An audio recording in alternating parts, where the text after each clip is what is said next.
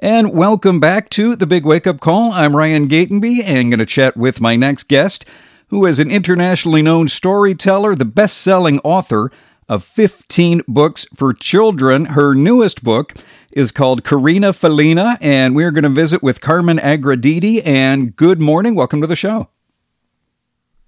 Good morning, Ryan. Thank you for having me on the show. I'm happy to be here. Well, I'm glad you're here, and let's talk about the new book. It's lots of fun, and can you share with us briefly what it's about?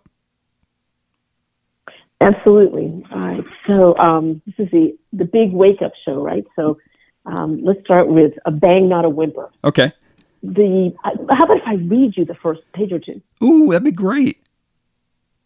Okay, great. So this is Carina Felina by Carmen Agra Deedy, illustrated by the marvelous, magnificent Henry Cole, who brought out his entire palette for the colors in his book.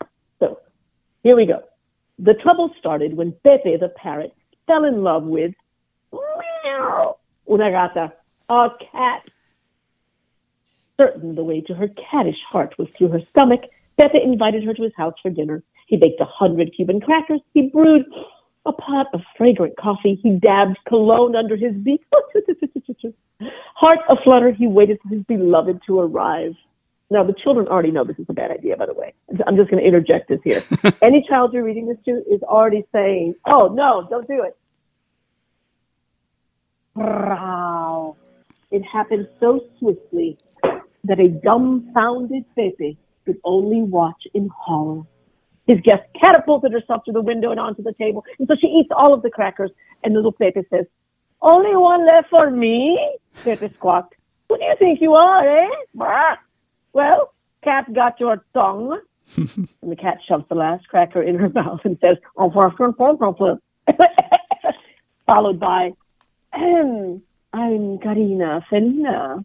I do what I like, and I eat what I wish. Step out of my way, you, or be my next dish. The indignant parrot refused to budge. I'm not afraid of you. Not yet, said the cat.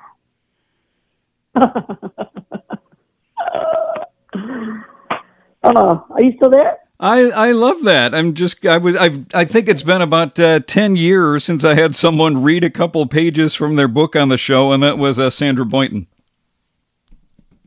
Oh, wow. What a funny woman. What funny cartoons she would make. Oh, you lucky duck. You had her on there. Was she as funny in person as she was as her, the characters that she drew? Yeah, she's just like the nicest person ever. And having like 3 kids grow up with those books, it was so much fun. So much fun to chat. But, you know, I have the book here. And if part of your target audience is 8-year-old girls, you have a winner because my daughter loved it. Oh, I'm so glad. What a lovely thing to hear. And, you know, you always want the feedback from that target audience. Yeah. Did you have fun reading it? Did you read it aloud, or did she read it to herself? She just kind of likes to go through. It's interesting. She'll go through and kind of absorb the illustrations, and then she'll go back and read it together. Mm-hmm. Like, she likes to kind of get lost in it. Oh, what a lovely child. Well, thank you. So now this is based on. I mean, I have grandchildren, so that particular kind of child is a child that processes things a lot. The ones that go through very thoughtfully through the illustrations. I wasn't just being cloyingly kind. That really, she just sounds like a lovely child. Okay, I'm sorry, I interrupted you.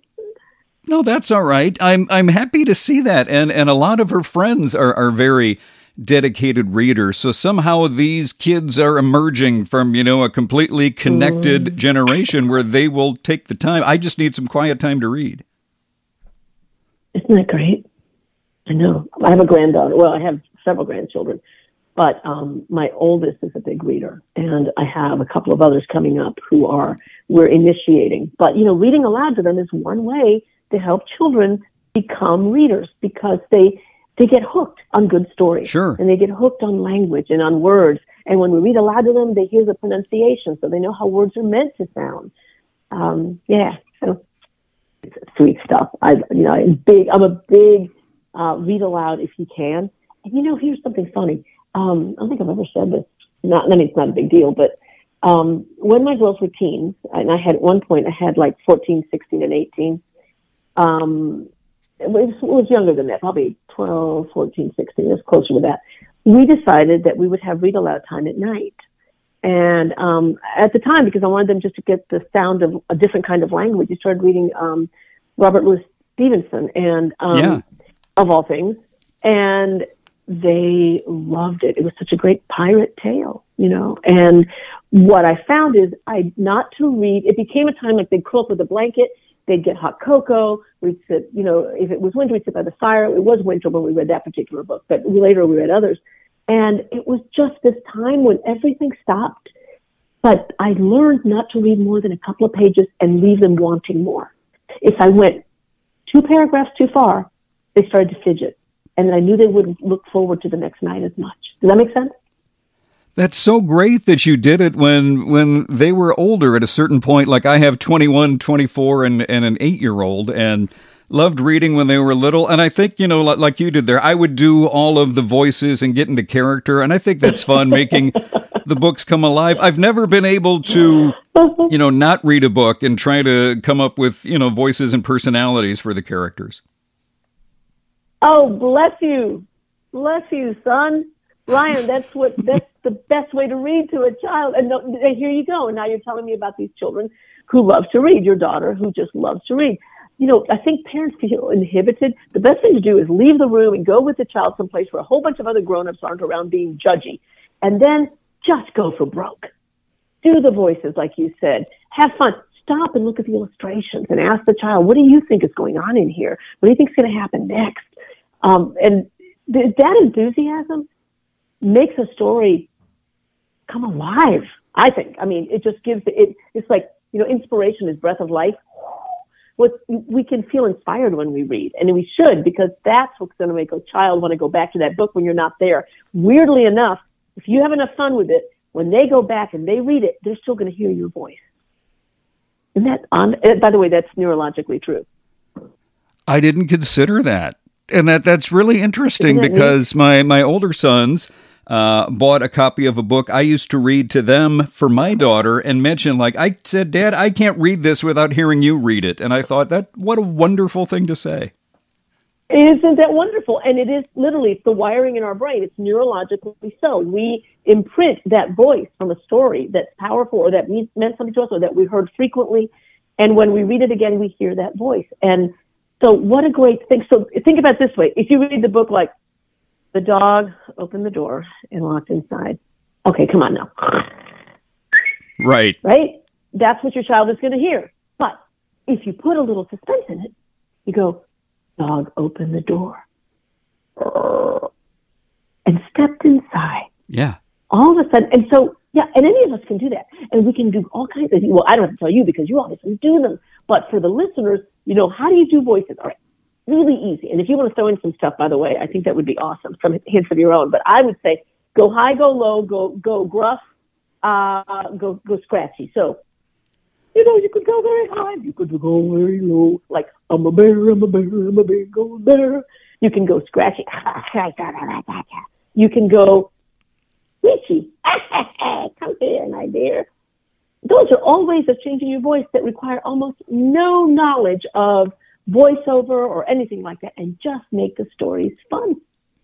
No, I don't know if that's out there. That's amazing that you said that I have heard that before. And I don't know if you know Tara Strong, who does every child cartoon voice, My Little Pony, and so on. And I mentioned her, how did you get started? And well, it was reading books as a kid. And you can go high, you go low, and then you do different modulations. And that just reminded me of that. I think you nailed it. High, low, how about rough, that? scratchy. Well, there you go. The only reason I know it is because I've been making every mistake in the book for 32 years. Yeah. You start to learn a few things after a while. But that's neat. That's neat. You just confirmed that. So do you do your own audiobook versions of these? Oh, yes, I do. I do. And I love doing the audios. And, of course, because you're intimately acquainted with the book and its characters, it's really an opportunity to just suddenly give them life off the page. Because if you tell stories, and I told this story before I wrote it, and then now it's written, and now I'm reading it, which is very strange. Because when you tell it, it's bigger. it's more expansive. In other words, when I tell this story, it's 40 minutes long.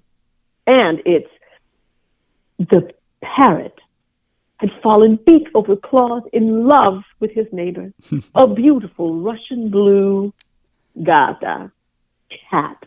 Oh, yes, I know, children. You know it's a bad idea. I know it's a bad idea. But no one was there to tell the parrot. And so that's how it begins. Now, that changed to the trouble started when Pippa the parrot fell in love with a cat.